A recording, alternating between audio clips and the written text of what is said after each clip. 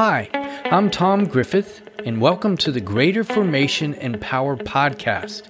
Here we'll discuss topics and practices that will help you deepen your intimacy with God the Father, exercise your authority in Jesus the Son, and move in the power of the Holy Spirit. We want to walk in God's truth and intimacy and power. We need all three strands working together in our lives because we believe that nothing else will actually do. Hi, let me thank you again for tuning in to this Greater Formation and Power podcast. I really appreciate that you're investing some time and some listening and some attention. I will do my best to make it worth your while. Let me start with a few questions, as I often do. Today, I want to ask you, how loving would others say that you are? How loving would others say that you are? By that, I mean your spouse. Let's imagine that I went around with a little microphone and recorder and went to your spouse or your family, said, "How loving are you?" I went to your friends, your workmates, your neighbors. How loving actually to them are you? Now, you may say, well, how do I measure that? Well, you don't really get to measure it. They get to measure it. I'm just asking, how loving would others say that you are? Let me ask you another question. How well do you love yourself? How well do you love or like yourself? By that I mean, how well do you love who you are, what you are, how you are? Think about it for a moment. Do you love who you are? Do you love what you are as a person?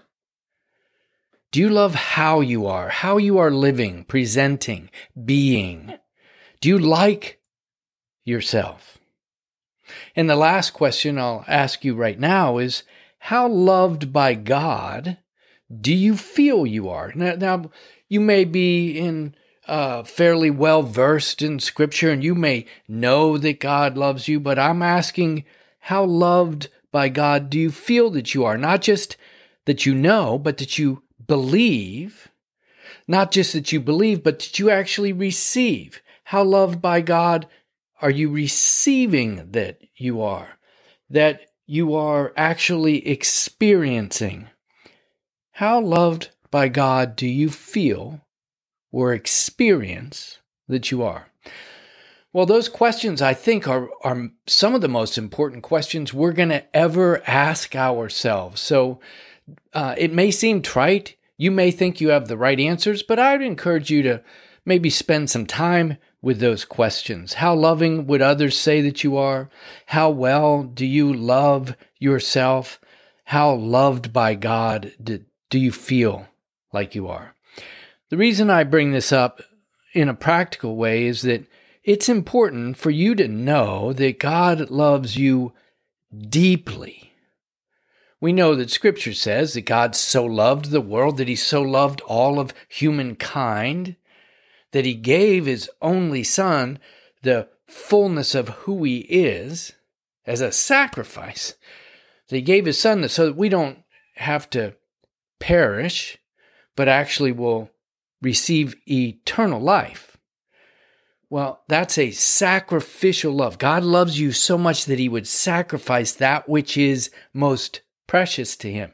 It says in Romans 8 that we've received a spirit from God that's not a spirit that makes us a slave to fear anymore, but a spirit of adoption, and out of that spirit within us, we cry out, Abba, Father. There is a personal, a familial love that God has for us. He loves you. Do you experience a love of the Father God, a reciprocal love where the inside of your being is crying out, Abba, almost as a child raising their hands to the Father? God loves you deeply. Are you experiencing that?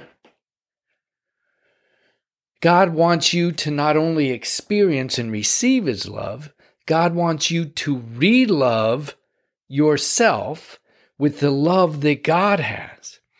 By that, I want us to think for a moment. If God loves you, God likes you, God wants to be with you, God created you intentionally. He imagined you, spoke life into your mother's womb, used DNA, all kinds of things to get to that space that you would be exactly who you are, and He utterly loves you. It says He's loved you with an everlasting love. He's sacrificed that which is most precious to Him. He loves you that way. What would it look like for you to love yourself? Some people get all freaked out with the idea of loving ourselves, that we're not supposed to be focused on ourselves. And I want to say to you, au contraire. See, God wants you to be in agreement with His love for you. And I would use the word relove. You want to love yourself with the love of God. Love yourself with the resources of God's eternal love to your being. Love yourself in agreement with God's perspective, His love for you, His power love, His sacrificial love, that you would actually love yourself with the love of God. Sometimes we think that the truths of Scripture are just there, they're true. And that as we become a believer, everything about the kingdom of God just happens. But I want to encourage you, that's not actually how it works. We are called to cooperate. We are called to exercise. We are called to respond. We are called to align with the truths of Scripture. If God has loved you with an everlasting love, what it means to follow Him is that you would love you with that everlasting love, that you would love yourself with the reloving power of God. Are you experiencing God's love for you in a way that you actually love yourself? That you can like to be still, to be silent, to be in solitude, that it's okay to be alone because you actually love yourself? Are you demonstrating that love for yourself in any way? Just some questions to consider. God not only wants you to experience His love for you, He doesn't only want you to relove yourself with His love. I believe He wants you to relove others with that same overflowing love. That the love of God transforms everything. God didn't invent love. God is love. He is the embodiment. He is the fullness of love. His sacrificial love to us changes our experience of life. We are loved. Not only are we loved, Jesus said, with the love you have experienced from me, in other words, as you've been loved, it says in John 13:34, so also love each other, or love others. God wants you to relove others with the overflowing love that He has for you. Are you demonstrating that love? See, love that is felt but not demonstrated is not completed. You may have good intentions in your love but not express them. The recipient then has not received the love. So, what I want you to think about and what I want you to grow in is to be intentional in your loving or your experience of God's love, to be intentional in your agreement with God's love, in your reloving of yourself, and to be intentional in your overflow, your reloving of God's love towards others, to be intentional as well as being spontaneous. Intentional, I mean planning. You're looking in the spheres of influence. You're looking in your relational webs, and you are intentionally wanting to express that love.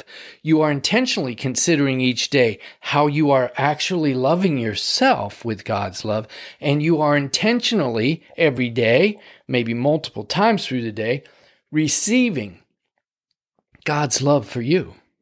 So I want you to be intentional, but also spontaneous, because many of the things in life come from the edges. They come from things that we haven't planned. There's opportunities that come up, and we want to spontaneously be ready to respond to God, to the opportunity to re-love others or ourselves or God himself. So let me address some of the things where maybe this isn't yet happening. If you haven't experienced or are not experiencing God's personal love, what I want to encourage is the first thing for you to do is ask him for it. Oh God, I want to experience your love. Give yourself to asking him for the experience of his love. Ask, cry out, be still, receive as best as you can and you are able. When he describes that those who ask will receive and those who keep knocking, to them the door will be open. I want to encourage you, repeat it as needed. You keep asking to experience God's love, because what father in heaven would not love his child coming and saying, I want to experience your love? If you would like that on earth, how much more would that be true of our Father in heaven? So repeat, even coming to the Lord to experience his love. Don't be ashamed of it. Don't think that that is trite or little. No, it's some of the deepest currency that there is, not only in the kingdom, but in all of life. Repeat as needed and do not give up. Don't settle for a loveless faith. Let me say that again. Do not settle for a loveless, non-experiential faith. It's important. It's real life. It is part of eternal life. If you don't love yourself, if maybe you think that there's somehow that it's maybe wrong for you to love yourself, well, even in that, I want to suggest that the best thing to do is to go to God and ask him to show you what it would mean to fully, intentionally, and actively agree with his love for you. I'm not trying to say to just muster up love for yourself. I'm saying, what would it look like to fully, intentionally, and actively agree with God's love for you? And move into that activity. Move into that action. Move into that vocabulary as you speak and prophesy to yourself. Speak of God's love for you and speak of your love for you in agreement with his, and repeat that as necessary.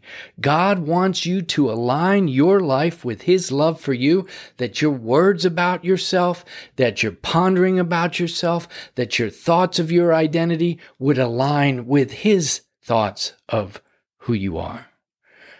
Don't settle for a life where you continually demean yourself, where you look in the mirror and say nasty things to yourself, where you are continually describing your weaknesses and your failings. Instead, speak in agreement with God's perspective. Practice it.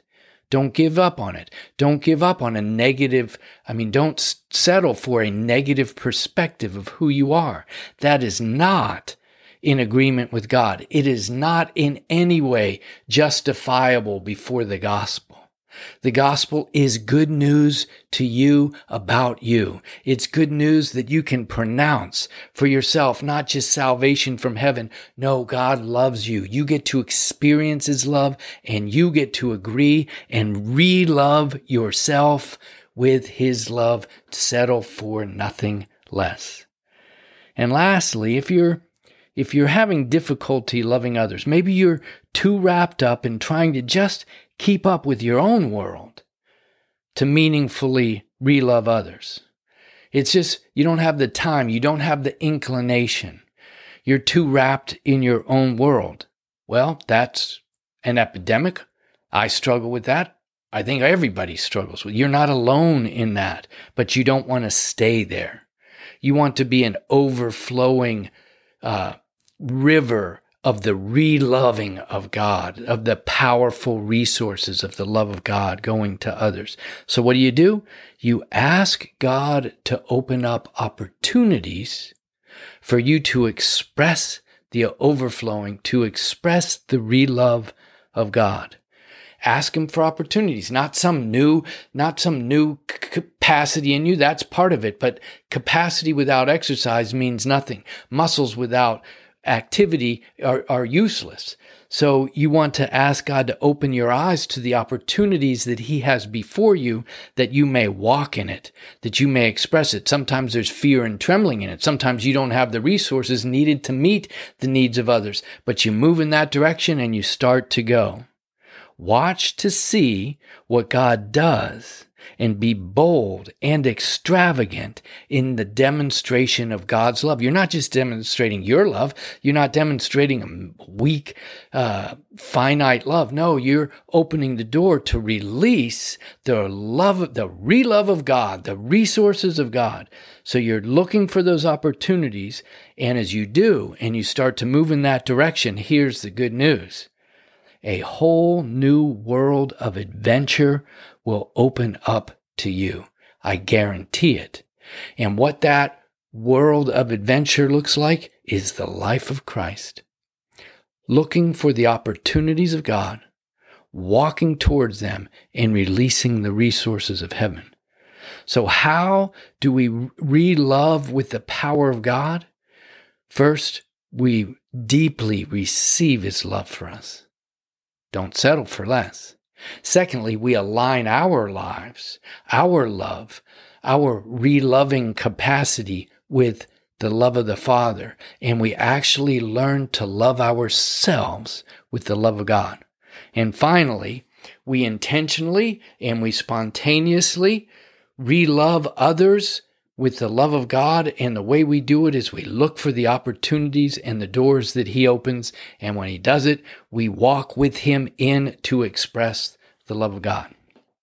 So I hope that's useful to you as you consider your life. Think about which one of those maybe is a place for you to sit with as a takeaway. Are you experiencing his love? Are you loving yourselves appropriately in alignment with God? Are you an overflower, re-loving others with the love of God? Take time with it and seal the deal. Respond to God, agree with God, and move in that. That's awesome. If we can be lovers, that's what God wants. Thanks again for tuning in to this podcast. Greater formation and power center in the expression of God's love. Have an incredible day, and I will connect with you soon.